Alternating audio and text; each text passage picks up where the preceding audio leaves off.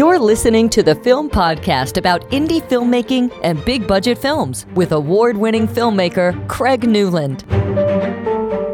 And welcome to another episode of the Film Podcast. My guest was born in Vienna, Austria, and has directed both television series and feature films.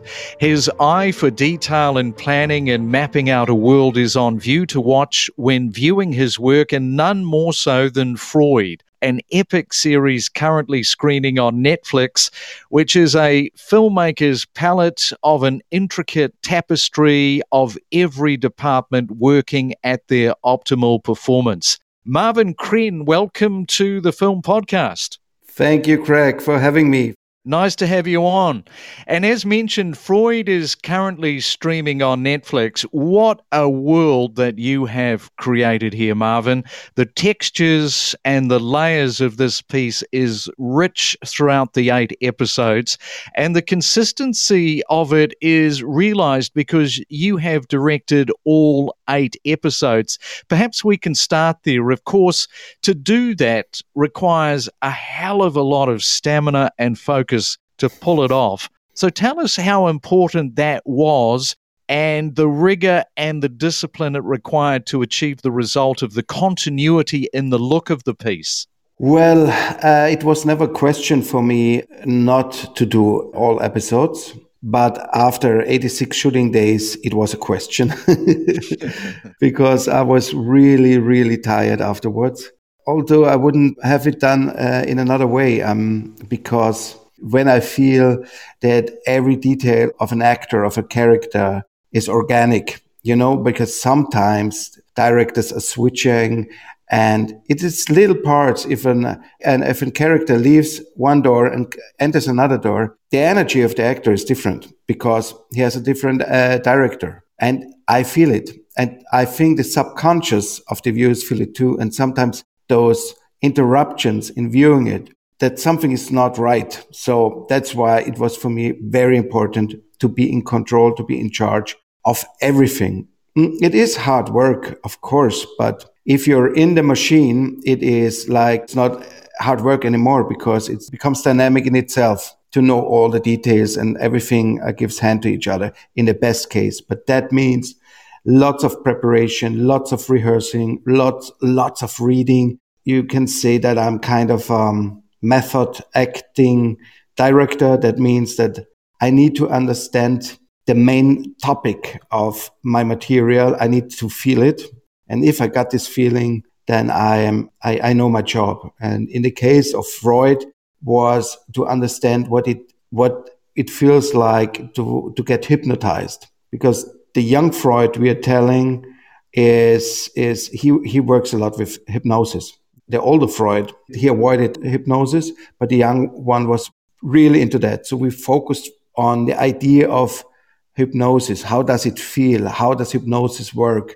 And I went to a psychoanalyst who does hypnosis as well, and that worked very well on me. And that was a very, very frightening feeling. But to get hypnotized, to lose control over my mind, and to fall in the subconscious, in the unconscious, to fall there and to understand what does it feel like was very important for me to understand what kind of powerful instrument Freud had in his hands. So that was my key for the show.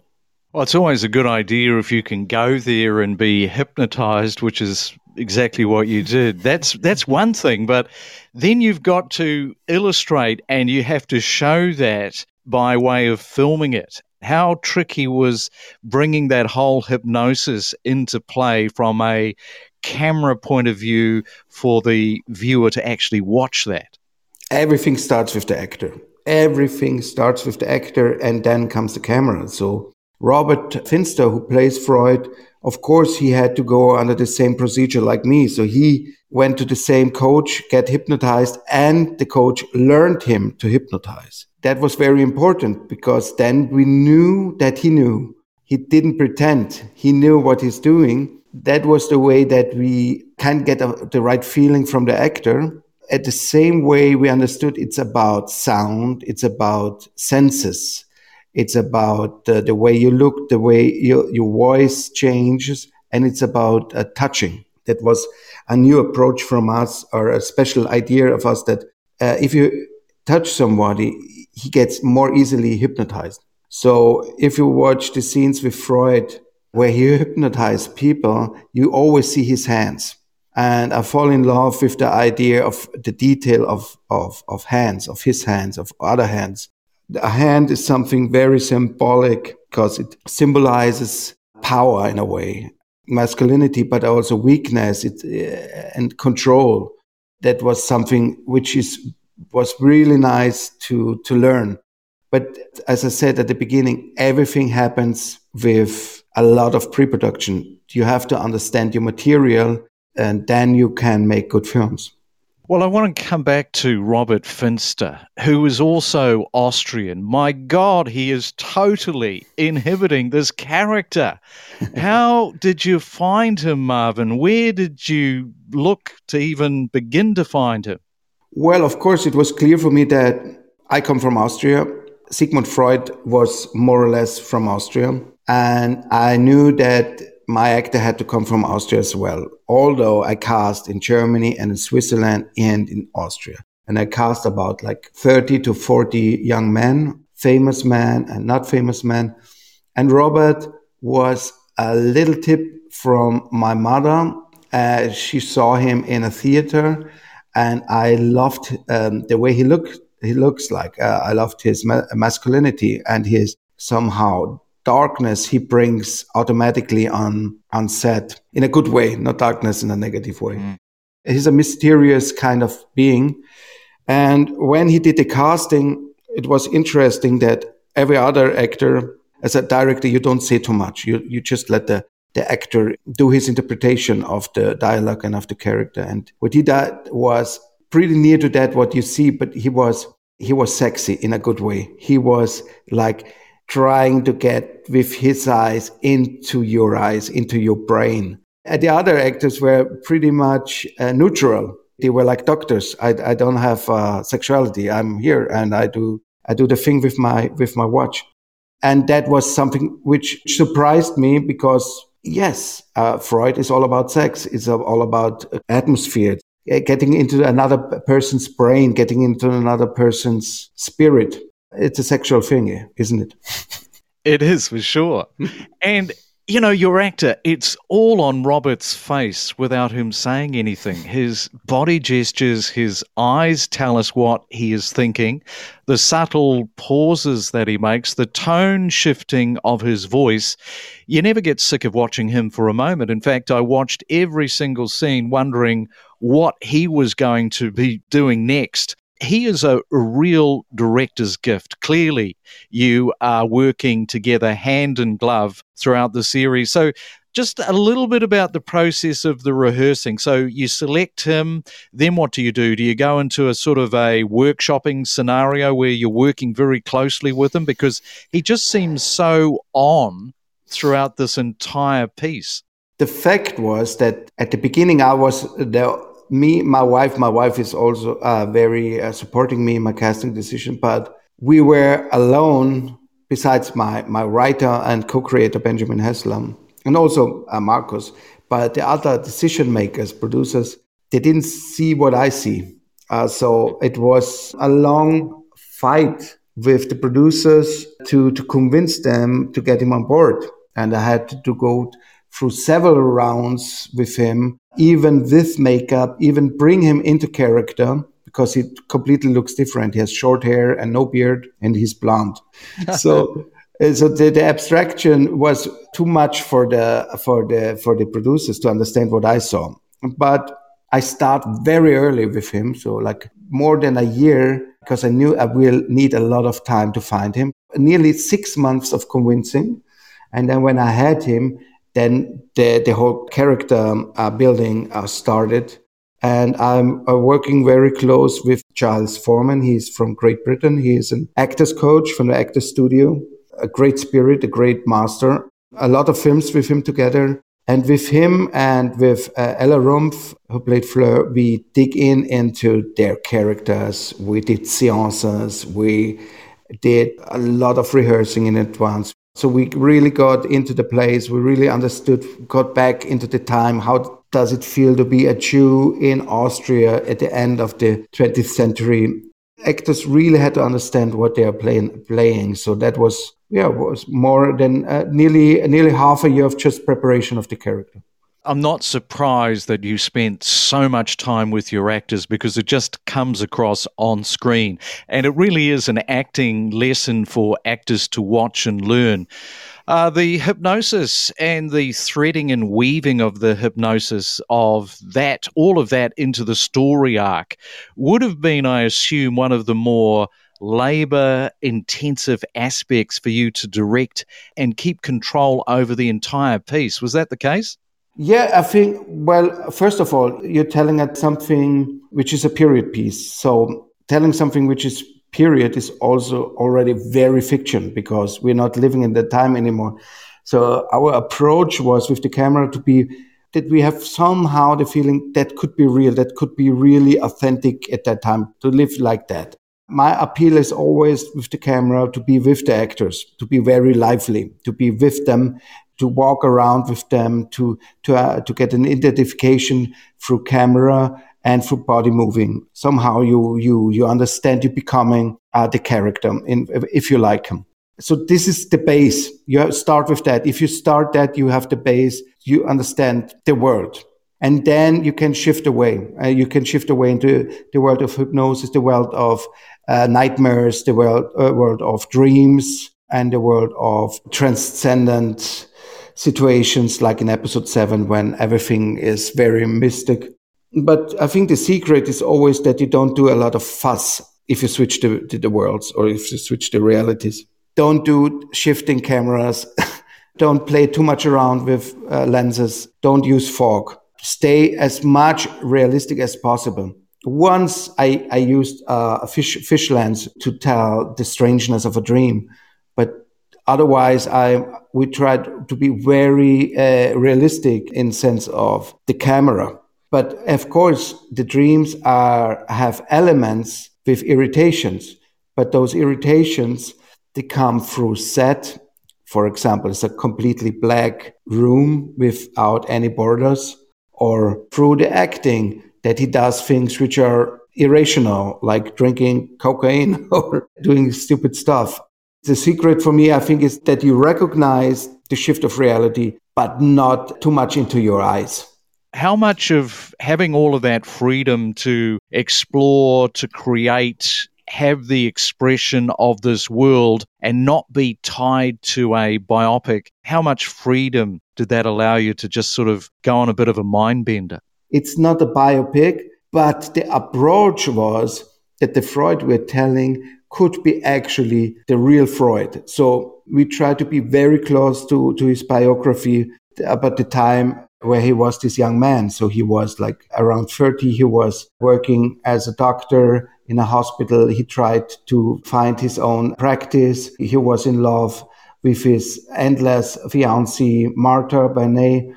And then around him, we created this genre world of the cop, the war hero, Kiss, the murderers, and the weird Hungarians with their rituals. And we mixed them all together. Yeah.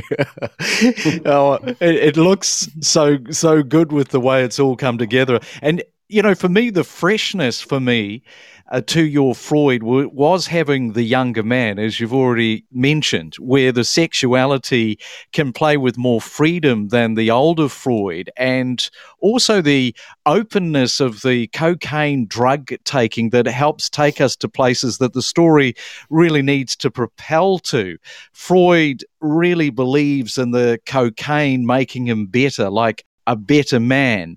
But the cocaine side, biographically, was that correct about Freud? Yes, we researched that. That was actually what he did back then. So he really was also into measuring it, the doses of how much he should take, and he had an own journal where he took notes about it. Of course, that was his legitimation for taking a lot of it. But what was really interesting for us at the beginning when we started with the series, we saw this portray of the old Freud, who looks sinister and very strict into the camera with the cigar in the hand, and a respectable person, one of the most known intellectuals in our timeline, in our history. And it was a very important process to throw him from this, to create a human being with flaws, with mistakes, with irritations, with weaknesses, with restlessnesses, with addiction, with a brilliant mind, with anger. Because the old Freud was really about creating his own biography. So that was our aim, to understand who was the young Freud. And Vienna offers stunning architecture, and the show looks incredibly rich and layered with the high production look of the piece. But the series was actually filmed in Prague, even though the show takes place in Vienna. What made you shoot in Prague instead of Vienna? So we decided to shoot in Prague out of several reasons. One is a tax reason, because with the money you spend in Prague, you get more money back. On the other hand, there were also artistic reasons behind, because Vienna is very renovated. All the buildings, if they are completely, although they are old, but they are all renovated. In Prague, you still find old buildings who look really old, and you don't need to do enhancement with CGI or anything else. So the buildings look like that. So that doesn't mean that we just shoot in Prague. We drove through the whole Czech Republic to find the specifics of the architecture we needed. The main house, the Sühn house, the house where Freud had his first office, it was a very mysterious house. And we really searched through the whole Czech Republic to create it. The outside of the house was in one place. The inside of the house was another place. And the flat was studio. And also we worked with a whole setup, which was completely built in 3D CGI, to understand where the house was located in Vienna. That was big fun to create this very specific workplace in early years.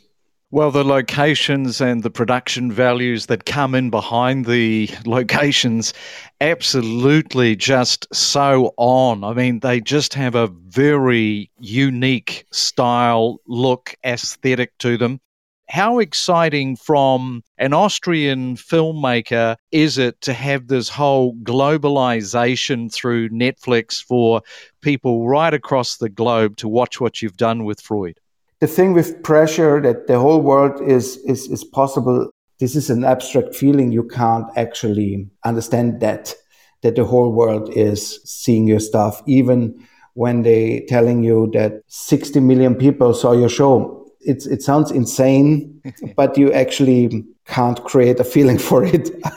You know, when I started studying film and making films, I had no idea about Netflix. And when I become a filmmaker, I start doing my first films for the cinema. And suddenly I was on a party in Toronto, on a Netflix party in 2013 with my second feature, Blood Glacier. And I didn't know what Netflix was in 2013. And imagine 5 years later, everything is about Netflix. And yeah, Netflix is huge. It changes the whole industry because it gives so many young people the chances to show their talent. They're searching for unique, crazy ideas. They let me do what I wanted to do. And Netflix trusted my vision. That's huge. That's something I feel very privileged for. Even though you've got this massive audience, it all strips down to a single person watching it on their device. Yes. That's where it boils down to, a single viewer. Yes, you've got millions across the globe that have watched Freud, but you can't actually make something with that in your mind of how many millions of people are watching it. The feeling afterwards was interesting because I don't know if you know it, but there's Netflix is very secret about their numbers and about. Yes. They gave me some insights. If you search in the internet, you find some leaked sites where people collect the numbers from the world about every single show and every single film. And it was very funny to see where people like your film and where your show is in top 10 and where it's not. That is very interesting because you remember back then when I did my first short films, you have this feeling as a filmmaker, if you sit with people you know or you don't know in a dark room, you feel without looking if the people like your film or not.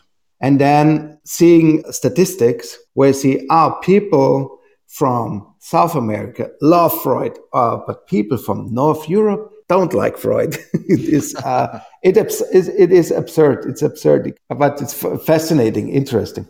And Marvin, back to Freud, I found that the whole cult aspect of it made me think a little bit of Eyes Wide Shut. For some reason, here are these two sort of in a parallel way of the way that I was thinking about it.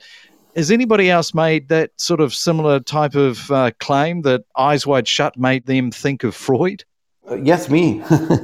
No, very interesting, because Eyes Wide Shut is based on Arthur Schnitzler's dream novel, one of my favorite books. And the dream novel is such a poetic piece, and I recommend to everyone to read it, because if you read it, you understand the secret of Vienna. The dream novel more or less plays in one night, and you get an incredible feeling for the mystics and the secrets of Vienna at that time. So the whole appeal of the dream novel, Arthur Schnitzler, he wrote it actually more or less in that time where our show's place, was the big inspiration for my series. But with the whole cult aspect, I can't quote Kubrick's Eyes Wide Shut cult scene directly. Actually, I'm a big fan of this film. I can watch it over and over again. Out there's some haters of the film, but I think it's a very, very fascinating movie. So let's bring in your cinematographer and collaborator on Freud, Marcus Nestroy. Hi, Marcus. Hi there. Another Austrian. You guys are taking over the world of filmmaking. Sure, yeah. Is it? Yeah. How long have you known Marvin, and how did you land the task of shooting Freud? Well, actually, Marvin and I met, I think, a few months before the prep began in Vienna. I was invited to Vienna, and we went to this restaurant where Marvin always goes to, and we had a very good time, and I think we understood quite well from the beginning, and that was our starting point of our collaboration. I have to compliment you, Marcus. The series from a cinematography aspect is just so well executed. Sometimes when watching a series, you have episodes that you skip because of a lack of engagement for the viewer, or you might skip through some scenes. But as a viewer, you never do this on Freud. Every single scene is just so well crafted through the camera.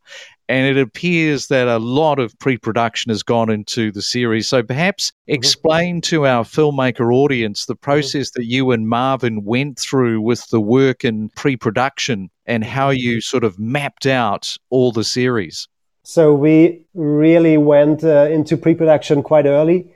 I think we started shooting in January, and we started already in July. So we really had a lot of pre-production, because we knew it would be quite important to have good locations, to have a good art department, to really discuss everything, every scene, to find the right moods, to find the right, like the mixture of costume, art design, camera, lighting, and directing as well.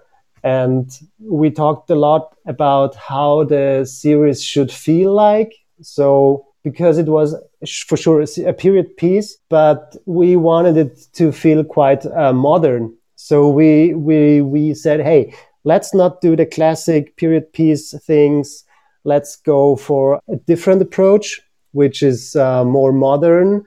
We had early on, even when we got to know each other, agreed on this modern approach. And it was really not easy, because it's a trap. You get easily into this. You have all this huge art department, huge sceneries, that you don't go into this trap of, okay, let's do the really big shots. But instead going a step back and having this handheld, dirty, grittier look with a lot of dark, with a lot of backlight. You know what I mean? I think that really came through, because you haven't shot it in that typical period way of shooting. There is a lot more, of a dynamic way to the filming rather than your typical tried and true forms of period pieces. So that choice was very clear from a viewing aspect, that was the way that you went down that whole track. Mm-hmm. Yeah, exactly. But I think you have to work hard on it, that you don't get into this too much, that you really have this approach. And what does it mean? You always have to translate it, what it means to be modern in every way. You don't want to make silly decisions. You want to have it worthy. You want to show what you built there for a lot of money, right? Clearly, you always wanted to keep the movement happening with the camera.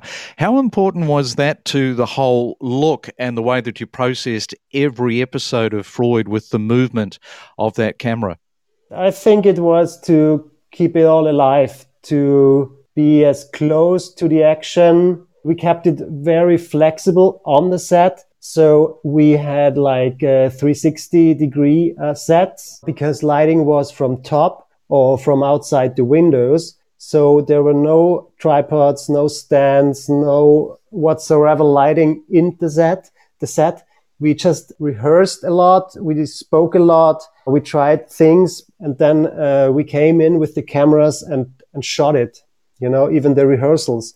Maybe we kept on shooting maybe longer than we expected for a take. And that gave us and the scenes and the actors and also Marvin, I hope, a lot of flexibility.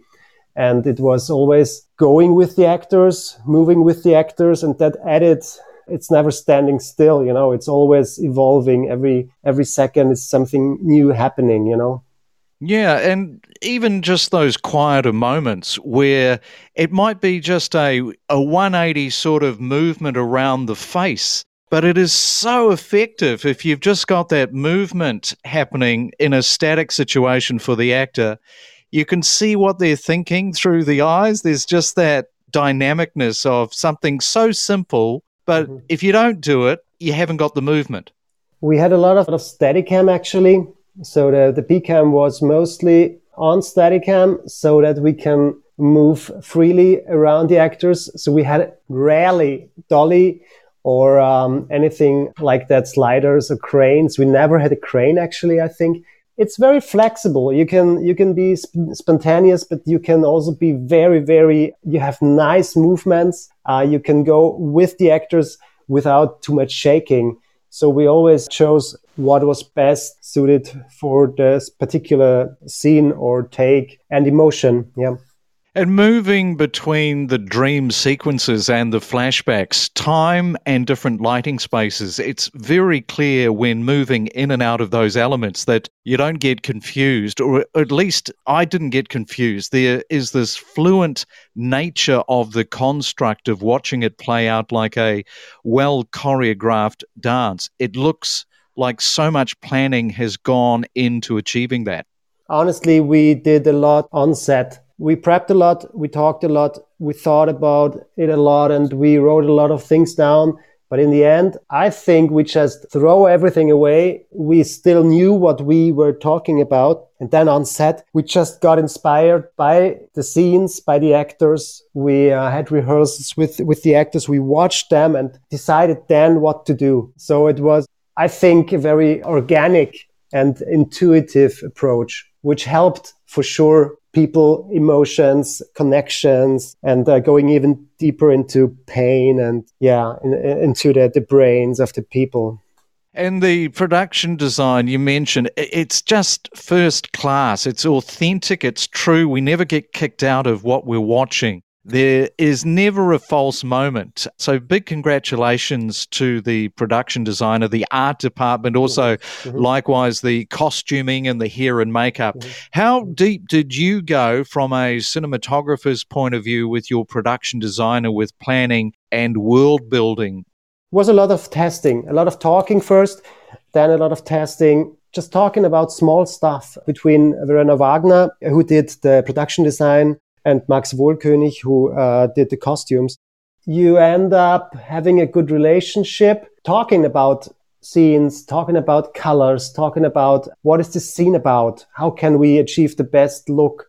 Verena built like small miniature sets sometimes, which I could light and even put like a small camera in it and check how it would work. She drew a lot of like concept arts, and this all came together. And I think it was just the communication that's very, very, very important. And it's not an easy job because it's so many details and you get lost to other problems and in for sure budget problems, but you still keep the arts, still the style, even though you're fighting. And in the end, I think Verena did a really crazy job and we were blown away.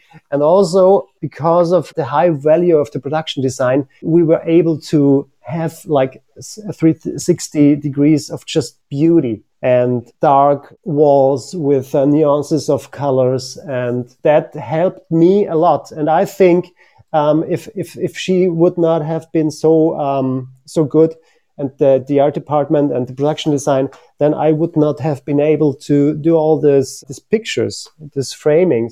I think that's a huge, huge thing. And also the costumes which make the rest, which just make it perfect, like just the point on the eye.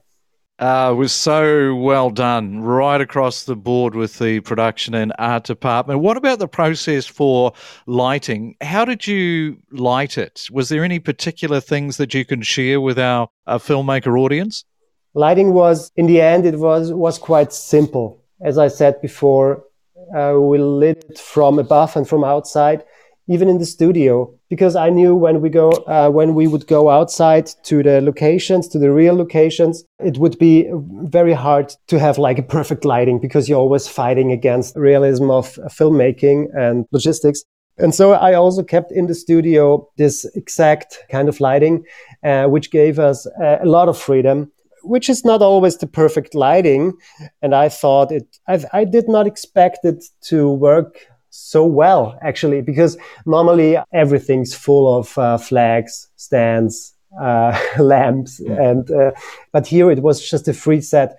The lighting was very, very backlit, very dark, very hard contrast, often overlit windows, which burned maybe, which some people may not like, but I thought it was okay for this because it was like through the whole series that you don't never see out of the windows, which also helps in the studio for sure, because you always have the problem of, hey, what's outside? This was the main thing. And then for sure, colors.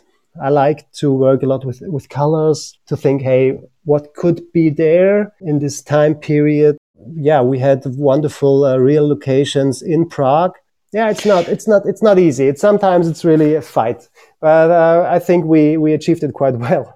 Marcus, you did a great job on this. So great to watch Freud with a cinematographer really bringing it right across the series. So, Marcus, great to talk to you about lensing this project, and thank you so much for coming on to the Film Podcast. Cool. Thanks a lot for having me. Bye. Bye-bye. Cheers.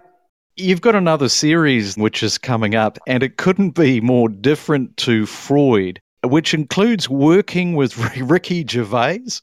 Well, it all started with the show I did before Freud. That was 4 Blocks. 4 Blocks is a gangster show with the mafia in Berlin. There is like a very strong Lebanese-Kurdish mafia thing going on. You actually worked with real gangsters, didn't you? Yes, I worked with people from the streets. The show became very successful in Germany and made all out of the gangsters big stars.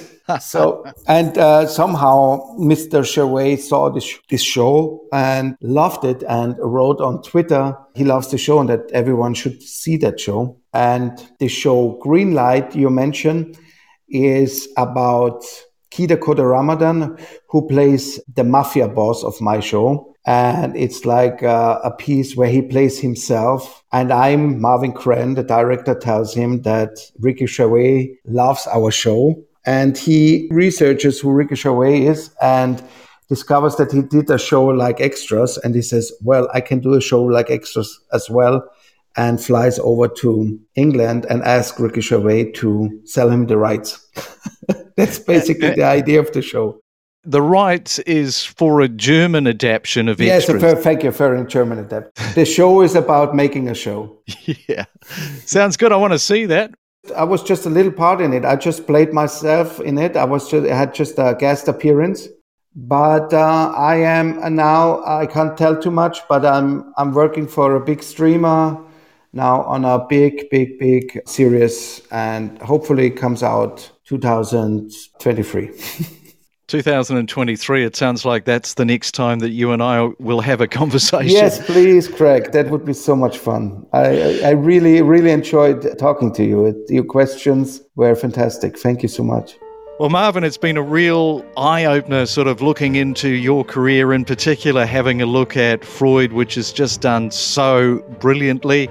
And yeah, look forward to talking in 2023. And thank you for coming on to the Film Podcast. Every time again, Craig. Every time again. Thank you so much. You've been listening to the Film Podcast with Craig Newland, your weekly podcast about all things behind the camera and in front of it. Until next time, have a great week.